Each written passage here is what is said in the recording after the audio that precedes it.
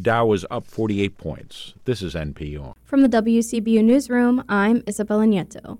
Illinois Governor J.B. Pritzker wants to permanently eliminate the sales tax on groceries. During his State of the State and budget address, Pritzker said even though inflation is easing, people are still feeling the squeeze when they buy food.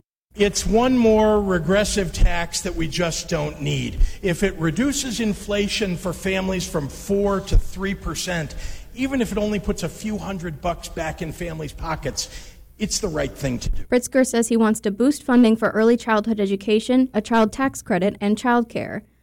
2 suspects are in custody after 2 people were shot in Bartonville on Tuesday evening. The shooting happened in the 300 block of Treasure Street just before 9:30. The 2 victims were in a vehicle when they were shot. They were transported to a local hospital, and the Illinois State Police says their injuries are non-life-threatening. The identities of the 2 suspects weren't immediately disclosed. Anyone with additional information is asked to call the Bartonville Police Department or Crime Stoppers. Peoria's federally qualified health center is growing their obstetrics and gynecology services. Heartland Health Services has locations in Peoria and Pekin. They used a portion of $4 million in American Rescue Plan funding to purchase 2 ultrasound machines.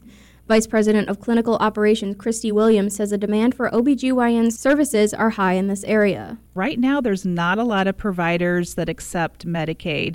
And so I have a feeling, more and more people are hearing about us. And this is both in the Peoria, several locations, and the Pekin area, where, for example, just over the last month, our number of deliveries has gone up significantly. The organization also used ARPA funding on equipment like EKG machines, remote monitoring systems, blood pressure cuffs, and glucose monitors.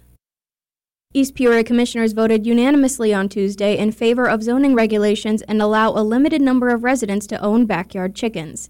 10 properties in conservation zones can apply for a special use permit that, if approved, would permit backyard chicken ownership within city limits. The ordinance will last for a year, after which time the city council and staff members will evaluate the findings and make necessary changes.